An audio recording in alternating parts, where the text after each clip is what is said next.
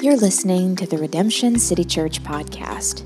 To learn more about Redemption City Church, visit us online at rccbaltimore.org. Today's message comes from Pastor Adam Mutasib.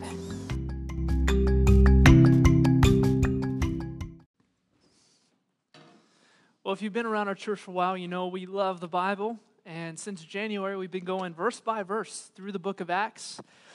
We're a little over halfway there, and we find ourselves this morning in Acts chapter 16. I want to invite you to turn to Acts 16 if you're not there already.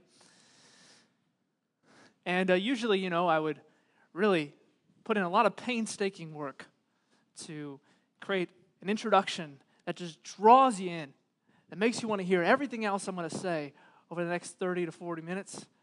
But I feel like the mustache does that, so we're just going to jump right in. You are drawn in already. You ready to hear what I have to say? It's going to be a shorter sermon, actually. And so let's look at Acts 16, verse 10. First thing we see, and when Paul had seen the vision, immediately we sought to go into Macedonia, concluding that God has called us to preach the gospel to them. See, something changes in verse 10 of chapter 16. That's going to be the same for the rest of Acts. The pronouns change from they and them to us and we. And the reason is because the author of the book of Acts, Luke, has now joined up with the missionary team that's going to Macedonia to plant a church. So we got the Christian Avengers. We got Paul. We got Silas. We got Timothy. And now we got Luke ready to take on the Thanos of lostness in Macedonia. And so Luke is with this team, and so verse 11 kind of introduces us to this story, and it says, setting sail from Troas, this group made a direct voyage to Samothrace, which is a little island, and the following day to Neapolis, a port, and from there to Philippi, which was a leading city of the district of Macedonia and a Roman colony. We remained in the city some days. So Paul, Silas, Luke, Timothy, teaming up to plant this first church in Europe. They go to Philippi, this really big, influential Roman city it's a very dark place. And what happens next is the story at the beginnings of this church plant. And they meet three different people who are wildly different. We got first a rich woman named Lydia, then we meet a poor slave girl, and then we meet a middle-class man. And at the heart of Acts 16 are three marvelous case studies on how God can work in remarkably different ways to reach radically different people with the same Christ and the same gospel. Like, there's all kinds of different people in this room right now. Skin colors, ages, educational backgrounds, social classes, everything. Yet we all need the same Jesus. And that's what Acts 16 is all about. I kind of think Acts 16 is kind of like that really old movie, My Big Fat Greek Wedding. You remember that movie? Anyone in college has no idea what I'm talking about. But, us, 30s and above, we remember that old. That was like my introduction to rom-coms. Do you remember that movie? You remember the grandpa in My Big Fat Greek Wedding? Every time an ailment or an issue or something happened that went wrong, the grandpa used what to fix the problem? Oh, wow, you guys really know your rom-coms. I was really worried this would be a really fringe reference that only two people would get. Okay, you guys are with me. Okay, so if the car needs to be cleaned, what does Grandpa use? A little louder for me. Windex. If you've got poison ivy, what does he use? Your elbow hurts. What do you use? You're sad. What do you use? The guy used Windex for everything, man. Well, the theme of Acts 16 is Jesus is the Windex of life. No matter who you are, no matter what your issue is, just spray some Jesus on it, fixes the problem. You can be a wealthy Asian businesswoman like Lydia. You can be a mentally unstable Greek slave girl like this second girl we meet. You can be a brutally indifferent blue-collar Roman soldier like the Philippian jailer. Your Windex is Jesus. So what we're going to do this morning is we're going to split this story up into two parts. I figured if Stranger Things can do it, I can do it. I'm not going to be cruel and make you wait 2 months for the second season. Second part, I'm just going to cover the first two this morning, and the next week we'll cover the Philippian jailer. So let's see who each of these people are, how the gospel comes to them, and then we're going to tie it all together in a bow with three lessons at the end. So let's meet the first woman, Lydia, the rich businesswoman. We meet her in Acts 16, verse 14, and we learn a number of interesting things about her right off the bat. First, she's an Asian woman. If you look at verse 14, one who heard us was a woman named Lydia from the city of Thyatira. Thyatira was a city in Asia Minor. So this is an Asian woman. Second, we learned she's a seller, which would mean she's a successful businesswoman. She was a go-getter, an entrepreneur. What did she sell? She sold purple goods. Now, in the first century, purple was kind of like diamonds today. It's really rare. Or gas. Man, $100 to fill up a Kia. It's crazy out here, man. It was expensive to pay for the process to dye clothes purple. It was actually unique to Thyatira. So only very wealthy people could afford to wear purple, or royalty. So Lydia sold beautiful clothes to beautiful people, which made her obviously very rich. Lydia was like the first century Vera Wang. And just imagine with me, I mean, this is a woman in the first century, a patriarchal world, a misogynistic world, a world where it's very hard for a woman to make her own identity. She had the grit, the self-discipline, and the skill to start a successful business in a first century male-dominated world. That's pretty impressive. I mean, Lydia would have been on Forbes magazine, man. She would have been top 40 women under 40. This is, like, no one is questioning Lydia's success in life. A lot of people read the Bible and assume women in the Bible or women in Christianity are quiet all the time. Say, yes, sir. Just sweeping the house. Well, the first convert in Europe is a businesswoman who owned a business that probably could have been on the S&P 500. It's a successful woman, man. But though she was successful, though she had a lot of things going for her, there was still an emptiness in that success. Maybe you can identify with that. You had everything you dreamed about. You reached the pinnacle of what you thought you needed to reach. You're just doing well in your career, but something's missing. Something still feels empty. Well, I think she felt that too. And we're told that she was a worshiper of God. Literally in the Greek, that means that Lydia was a God-fearer. It's the same term used of Cornelius in Acts chapter 10. And a God-fearer was any Gentile or any non-Jew who left paganism and started seeking the God of the Hebrew Scriptures. So we have here a person who is altogether admirable. She's not only incredibly successful as an entrepreneur, but she's also just a decent, moral human being seeking God. And yet, we find she's still missing something. Again, maybe you can relate. I think if Lydia were in Baltimore, I think she would have lived in Canton. I think she would have owned a home by the harbor, one of those nice little homes that you can see the water. I've seen like those homes once maybe, but the rich folks live there. I think she would have been a member of the Merit Club, worked out there, hung out at the rooftop pool, you know what I'm saying? She probably would have gotten drinks at the Four Seasons after work. I think she'd be the kind of person who'd be open to checking out RCC on a Sunday morning. She's really the demographic of this neighborhood. Ken, how does the gospel come to a successful woman like Lydia? Verse 13. On the Sabbath day, we, Paul and his companions, went outside the gate to the riverside where we supposed there was a place of prayer, and we sat down and spoke to the women who had come together. Now, this is an unusual turn of events because whenever Paul, Silas, Timothy went to a new city to start a new church, where do they go first? Synagogue. Every time to preach the gospel to the Jews that were in that city. There was no synagogue in Philippi. There was no synagogue because a synagogue required at least 10 Jewish men. So there probably wasn't even 10 Jewish men to make up a synagogue. So, there's almost no Jewish men for them to reach, which, by the way, I'm just trying to imagine Timothy's reaction to this. If you remember last week, he sacrificed a lot to reach the Jews. And he's like, we come to the city, there's no Jews? I get circumcised for nothing, man? If you don't get that joke, listen to the sermon last week. It makes a lot more sense.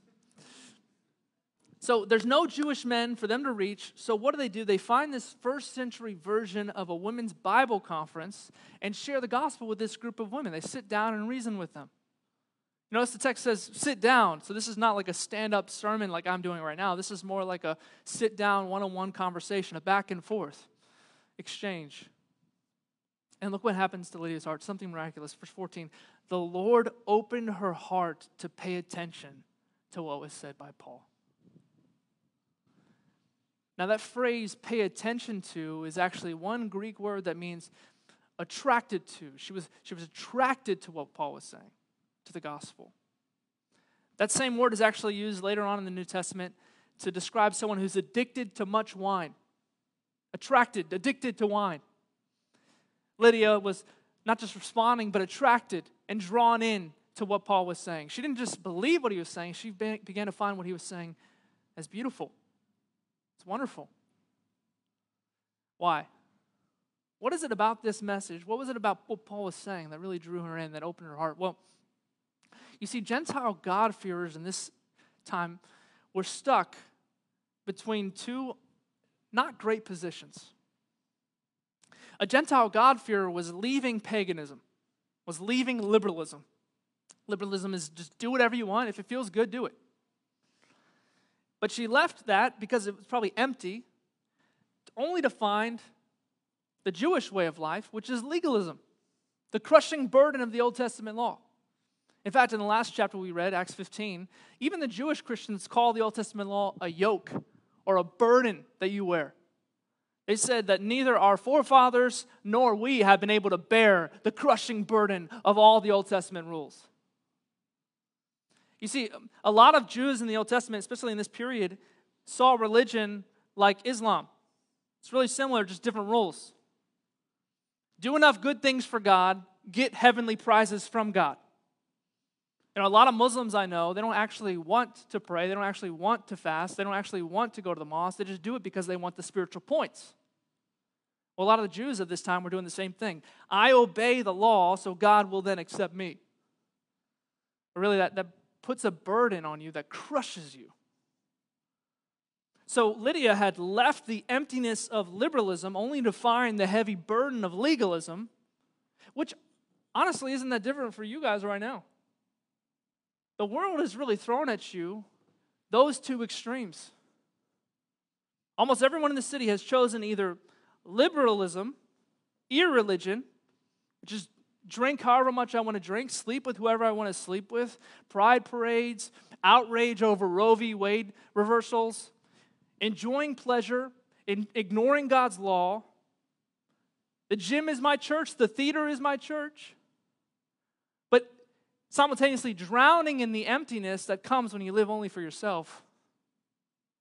Or legalism, religion, putting the burden on you to try and please God and impress everybody by following all the rules, showing up to all the events, impressing with all your accolades, hiding any flaw about yourself because, God forbid, if someone saw the true you, then the facade would tear down.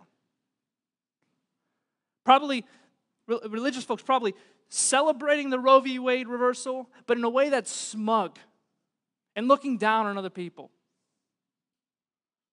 Finding relief in comparing yourself to people you think are less than you so you feel better about yourself. Those were the two options then, and those are the two options it seems now. Liberalism, which is empty, legalism, which is suffocating. And that's why when Paul said, let me tell you something wonderful. I want to tell you about Jesus Christ, who lived a perfect life according to the law, the only one who ever did. But then he went to the cross and he died for us. So he earned the blessing that perfect obedience deserves, but then he took the curse that disobedience to the law deserves. So that when you believe in him, the curse of your disobedience falls on him, and that also means his blessing that he earned for his obedience falls on you. And you're saved by grace.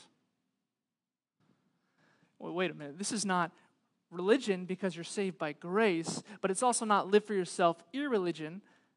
It's everything I ever wanted, says Lydia. She was attracted to it. She was drawn to it. And this was a woman whose business was beauty. She sold beautiful clothes to beautiful people. But here she finds something more beautiful than anything she'd ever seen. And her heart was opened. And she gives her life to Jesus. And my prayer, our prayer is that you would have an experience like that too. That you would not fall into liberalism, not fall into legalism, but see the beauty of the gospel and find the freedom and the purpose that only the gospel provides for you. So once she receives the gospel, Lydia responds in 3 ways. Same 3 ways that you and I should respond to the good news of Jesus. First is baptism. Look at verse 15. It says, after she was baptized. This is kind of the pattern in Acts. You believe and you get baptized. Jesus identifies with you, even though you're a sinner, and you identify with him in baptism, saying, I'm on team Jesus. And it says also her household was baptized. A lot of people like to use this verse to defend infant baptism, baptizing babies before they believe, but there are actually no infants mentioned in Acts 16, so I think it's a weak argument. This household being baptized probably means her servants, the people who worked for her, also believed and also got baptized. So the main idea here is her first response, she believes, she has faith, and then she proclaims that faith through baptism. Actually, we're going to be doing that on July 10th. I want to invite you to come. We're going to have a few folks come and declare their allegiance to Jesus through baptism. It's going to be awesome. So that's one response. Second thing that she does is she practices hospitality. Verse 15, Lydia urged us, saying, if you have judged me to be faithful to the Lord, come to my house and stay, and she prevailed upon us. So right away we see Lydia believe, get baptized, and then practice hospitality. The Lord opens Lydia's heart, and then Lydia opens her home. And that's how it ought to work, isn't it? And God uses this hospitality in an incredible way. According to verse 40, the church in Philippi actually begins in Lydia's home. So this movement in Philippi really is a result of her hospitality. Hospitality is a big theme in this chapter. Lydia becomes hospitable as soon as she believes, but then also we find out later, we'll see next week, this brutal Philippian jailer who's torturing Christians. Once he believes the gospel, what's he doing next? He's washing wounds and cooking meals. That's what the gospel will do to you, man. It'll make you a nurse and a cook. You see, what the scripture shows us here is God really cares about you opening up your home and your heart to other people. He's just as interested in what you're doing Thursday evening as he is what you're doing Sunday morning. And did you know that for the first 300 years of Christianity, there were no buildings? It was just people meeting in each other's homes, man. I mean, just imagine if the American church lost all their real estate today. There were no big buildings. What would happen? Mass panic, man. Like, how do we do church? But Acts 16 tells us that a healthy church, even if they lose their building, not much is going to change, right? Because we're so frequently in each other's homes, inviting new people in. Now, I recognize that this can be hard, especially for you introverts. I mean, I'm an introvert. I don't want anyone in my house. This is tough, right? Hospitality means forsaking my wants, my needs for the good of my neighbor. And many of you are like, I live in the city. I don't own a home. I own a row home. Row stands for running out of wiggle room. I'm going to fit people in here. I've had like 25 people in my house multiple times, and it feels like a can of sardines. And very soon afterwards, it starts to smell like a can of sardines. And even if I did have a lot of space, and hospitality is taxing. I don't want people opening my fridge and eating my favorite foods. I don't want them eating my chips. Dorito ranch. Come on, man. Like, those are mine. People stain my carpet. They break my couch. They sit in my favorite chair. They delete my DVR stuff. I think we all identify with that, right? But here's the reality. When you think you own your home instead of steward your home, then you won't practice hospitality. If you think that's my house, that's my remote, that's my couch, my chair, my chips, my comfort, then hospitality is just going to bother you. But what happened to Lydia and the Philippian jailer later on is they quickly realized, like, all this success I've been given, it's not mine. It was given to me by God. And even the greatest news in the world, the fact that I'm made righteous by the work of Jesus, that was a gift from God. And he's given it to me to steward for his purposes, not my own. So sure, come on over. I want to share what I've been given with you because he gave it to me. That's why we invite people over regularly. I think all of us are tempted to say, my home is my refuge, but that's idolatry. Jesus is my refuge. He is my peace, not my house. Now, this is going to look different for introverts and extroverts. Some of you extroverts, you got people over all day. Pastor Wilson, like there is always someone at his house. You guys are all probably going there after this. Me, well, let's schedule a time, okay? 9 o'clock or on Wednesday night, we'll have coffee for an hour and then you can go. But no, not seriously. But you get the idea, right? Introverts and extroverts are different, but we all need to practice hospitality. And you would be amazed how much incredible ministry happens in a living room with a cup of coffee on a Wednesday afternoon. You know, I think more lives have been changed by the gospel in a living room or in a kitchen than they have on a stage or in a church building. So, like Lydia, practice hospitality. Watch how God uses it. Last thing that she does to respond is she practices generosity. Notice Lydia becomes a Christian and she doesn't sell her stuff, she shares her stuff. It's really important because a lot of people think to become a Christian means you need to become poor. And a lot of the really heroic Christians were poor. But that's a faulty doctrine to prescribe that to everyone in this room. I think sometimes we have a real temptation in our avoidance of prosperity theology to adopt a poverty theology. To assume that if I have money, if I have a house, if I wear a watch, if I have a car made in the 2000s, then I'm not godly. Well, here you go. This lady has a lot of money. She's got a big house. What does she do with it? She doesn't sell it. She shares it. We don't need a poverty theology or a prosperity theology. We need a Pauline theology. Paul says in 1 Timothy 6, as for the rich in this present age, he says rich in this present age because in the next age, all of us are going to be loaded with cash and gold. As for the rich now, charge them not to be haughty, nor to set their hopes on the uncertainty of riches, but on God who richly provides us with everything to enjoy. They are to do good, to be rich in good works, to be generous and ready to share, thus storing up treasure for themselves as a good foundation for the future so that they may take hold of that which is truly life. And that's what you ought to do with your wealth. And that's exactly what Lydia does. She shares it. So if you have a beach house or a jet ski, come talk to your pastor after the service. I'd be happy to help you share those things. So that's Lydia. She's pretty great. But this next girl we meet would have freaked us out, man. Freaked us out. We meet a slave girl who's the oppressed poor. Look at verse 16.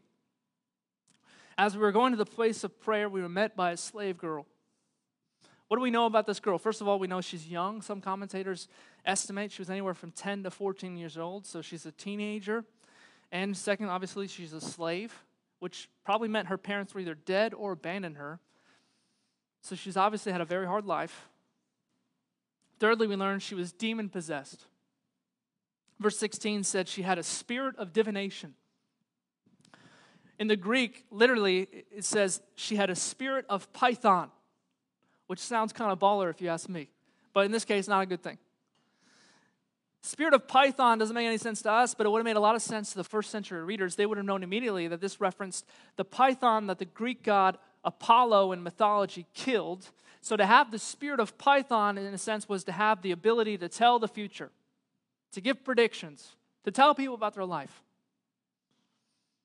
It's the first century version of astrology. That's why verse 16, she brought her owners much gain by fortune telling. So these evil men are using this little girl to make themselves rich.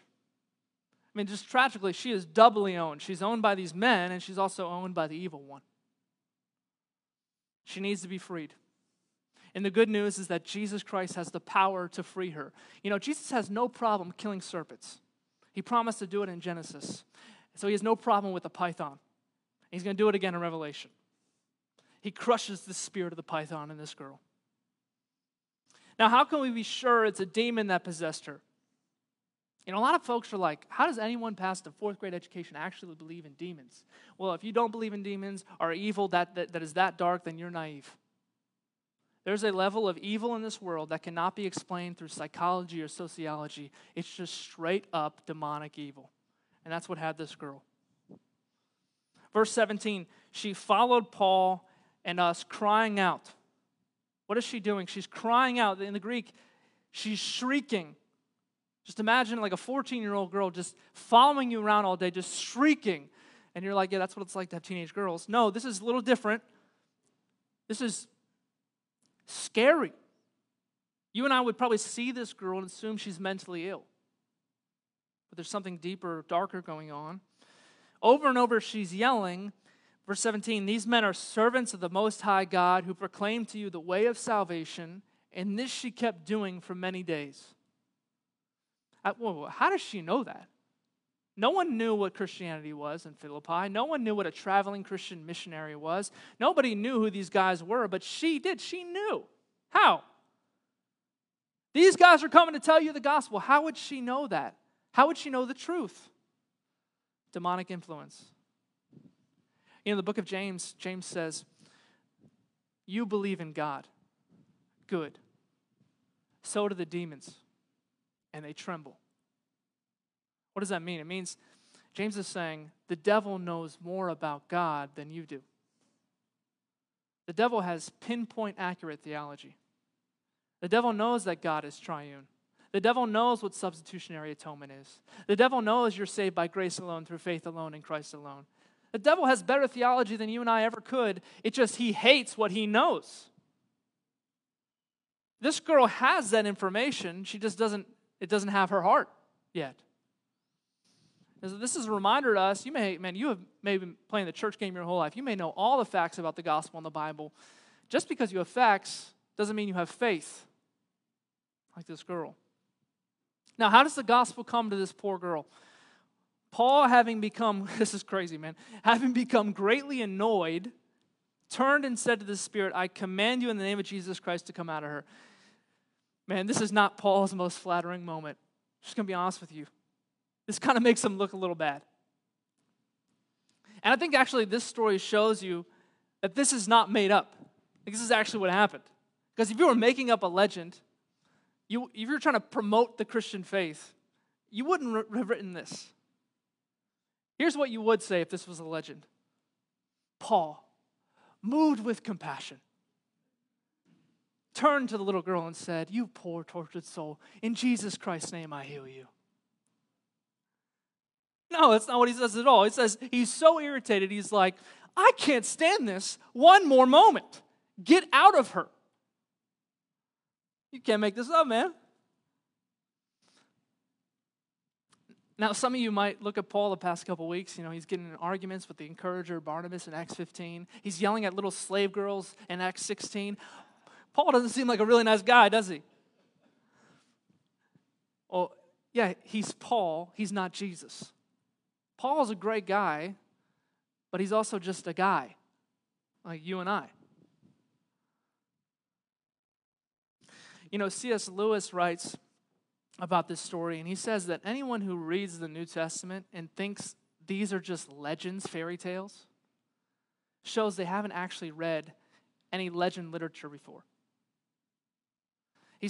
Lewis says, I've been reading vision literature and legends my whole life, and I want you to know, when I read the New Testament, this is not anything like a legend. These are eyewitness accounts of history. Because they have the kind of weirdness and awkwardness and strangeness, and they have the unflattering details that you would never put if this were a fabrication or a promotion. And this had to happen because it just makes Paul look bad, man. So Paul, annoyed, commands this demon to leave, end of verse 18, and it came out that very hour. Now, it doesn't explicitly tell us that this girl became a Christian, but I think we look at the ministry of Jesus, especially with demoniac. Jesus casts out the demon. The guy becomes a missionary right after. And I think in this story, it's pretty safe to assume that this girl becomes a Christian afterwards and joins this new church in Philippi, and she's healed. So that's the slave girl. Now, as we wrap all this up together, what are some lessons we can learn from these two wonderful case studies? I think the first thing we learn is the importance of women in the Christian movement. The importance of women in the Christian movement. You know, I'll be honest, you read Paul, he kind of has a bit of a negative reputation when it comes to women, doesn't he? Read 1 Timothy 2. You might not like that chapter. Many people think Paul was misogynistic, unevolved, just like his generation in the first century, patriarchal. But I want you to notice here in Acts 16, Paul is called by God to plant a church in Macedonia. He goes to Philippi, the largest city in the region. And who is Paul talking to on his first day of the mission? Who's he spending his time with? Women. Like he finds this group of women having a Bible study by the river, and what does he say? Oh gosh, just a group of women. Let's go find some men. No. Does he do that? And again, this is a society that did not value women. If you were a woman in the first century, your identity was based on the men in your life, your husband or your father. Any rational person in the first century would say, you cannot build a church on women. They have no status. Yet Paul here sits down, and converses with a group of women. The first two converts in Europe are women. The church of Philippi starts with two new Christian women. I think that tells something to us. I think that gives a unique value to women that was really countercultural in that time. And even more than that, if you read the rest of verse 15, it says that Lydia urged us. That word urge means implored or compelled us to come to her house. And end of 15 says, she prevailed upon us, which I love that verse, right? Like the image here is Lydia, a brand new Christian, imploring, urging, and compelling an apostle. An apostle. Hey, Paul, I know I just became a Christian, but you guys should really start this church at my house. And Paul's like, I'm not sure about that. And it says she prevailed, she won the argument. I mean, there's a reason Paul's mind was changed. There's a reason that they did what she said, because her voice matters. Because they actually listened to what she had to say. And I just want to tell just the men and women in this room, we are a complementarian church. We uphold the scriptures and believe that the office of pastor is reserved for men. We believe that your home and your children should be led by the husband as a spiritual servant leader. But that in no way means that the women should be on the sidelines. There's a reason Lydia's opinion changed Paul's mind. There's a reason that later on in his church letter, the letter of Philippians, he writes to this church later on, and he calls two women in the church, Euodia and Syntyche, his co-workers in the gospel. In the first century, Paul, the apostle, was calling two women co-workers. It's because women were a crucial part of the early Christian movement. And so if you're a woman here this morning, your job is not just to support your husband or to find a husband. You are co-workers with us in the Great Commission. I mean, you come into our office on Monday morning, you'll see my assistant, Jen, and she runs the church more than I do. I just do what she says. She's smarter than me, man. And my point is that in your gospel communities, in your homes, in the church, women's opinion and value and leadership is needed. Co-workers. Second lesson we learn, and this is a comforting lesson, only God can open a heart. Look at this wonderful verse 14.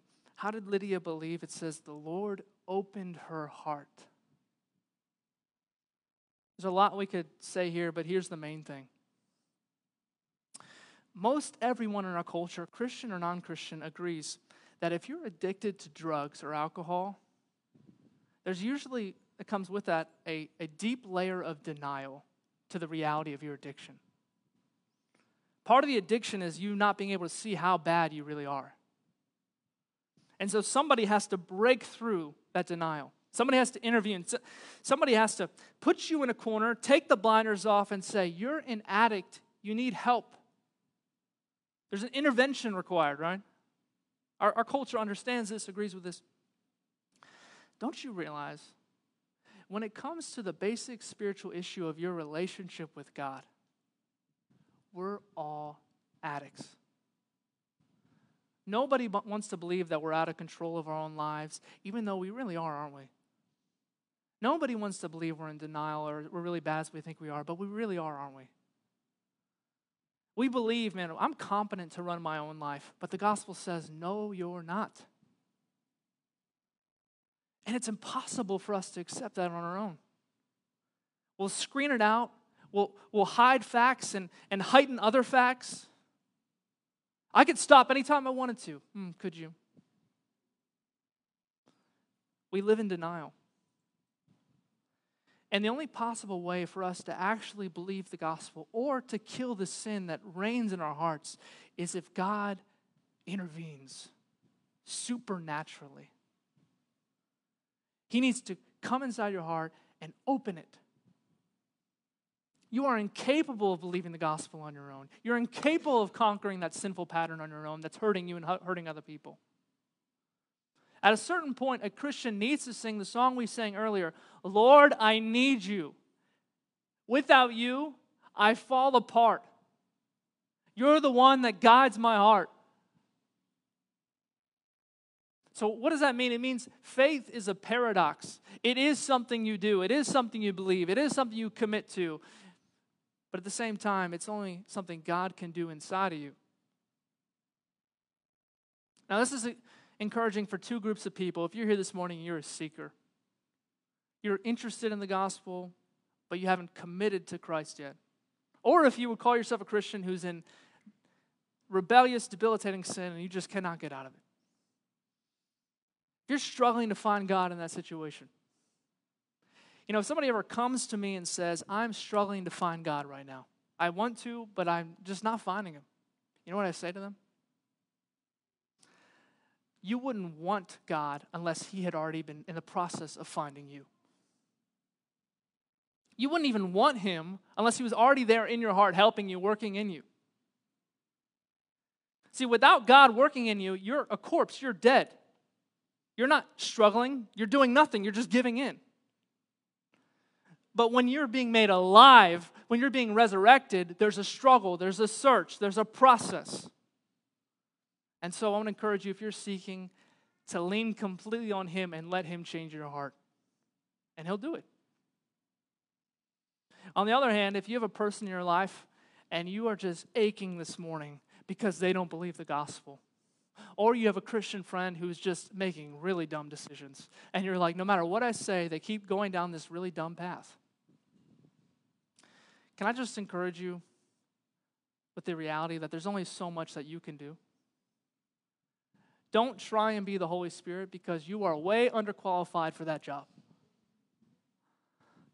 It says the Lord opened Lydia's heart. And what that means is that there are parts of a human being that you simply cannot reach. When you talk to someone, you only reach the outside. Only God can reach the inside of who they are and make it alive. And so, can I encourage you to stress less about what you're going to say to that person and pray more that God would have a divine intervention with them? There's only so much we can do, man. Third lesson, last lesson we learned from Lydia and the slave girl. And this is so encouraging for us, man. That lesson is, it doesn't matter who you are, you need Jesus.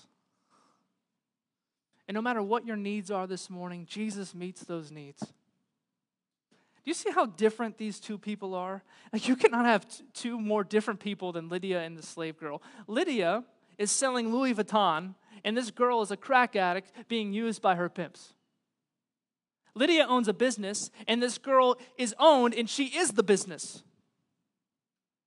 Lydia is at the center of society. The slave girl is on the margins of society. Lydia is completely pulled together, and this slave girl is totally out of control. What did Lydia need? She needed information. She needed a conversation, a Bible study. Let's sit around and talk about Jesus. This girl needed something completely different because she knew all the information. She needed a new power. Lydia was a good person who was sort of stuck between the emptiness of liberalism and the burden of legalism. She needed to be shown that Jesus had forgiven her. This girl didn't just need a new message, she needed a new master. Something to break through her chains. Both are so different, aren't they? And yet, Jesus comes to both of them and changes both of their hearts. He fills the center and the whole of both of them. You know, people say to me all the time, man, that's so great you're a Christian. That's great for you. I'm glad that works for you, that Jesus thing. You know, the underlying premise there is no faith that works for everybody. You find your truth, I'll find my truth.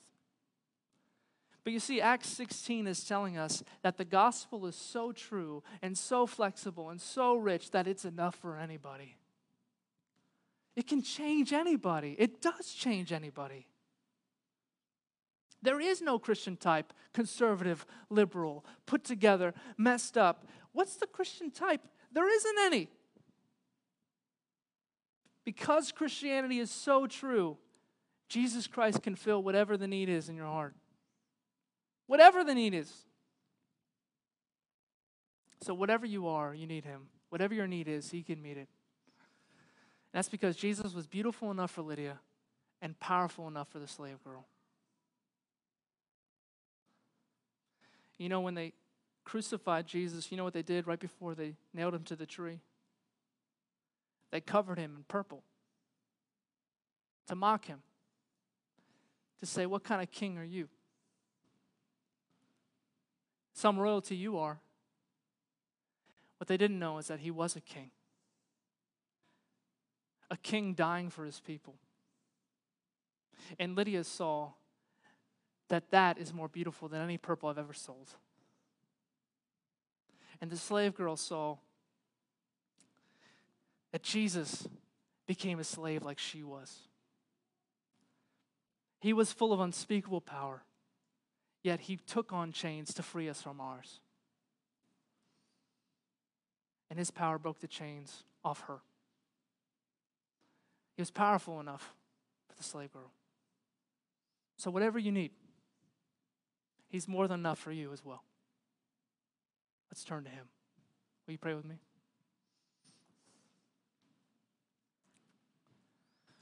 Oh, Jesus, I know there's all kinds of people in this room. I know there's all kinds of people watching on the live stream right now. I pray for the person who's not following You right now, who doesn't believe and hasn't surrendered to the good news of the gospel and living in light of it.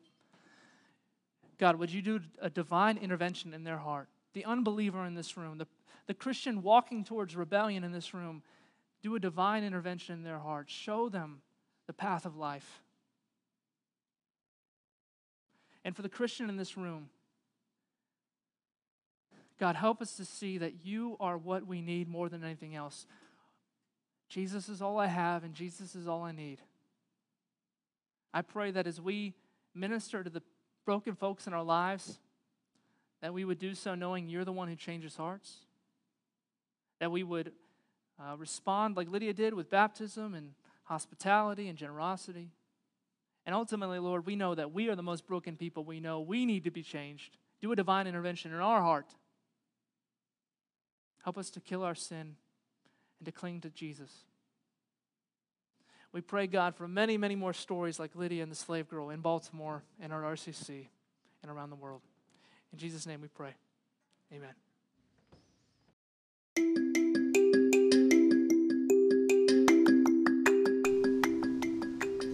If you were encouraged by today's message, be sure to subscribe on Apple Podcasts or wherever you stream your podcasts.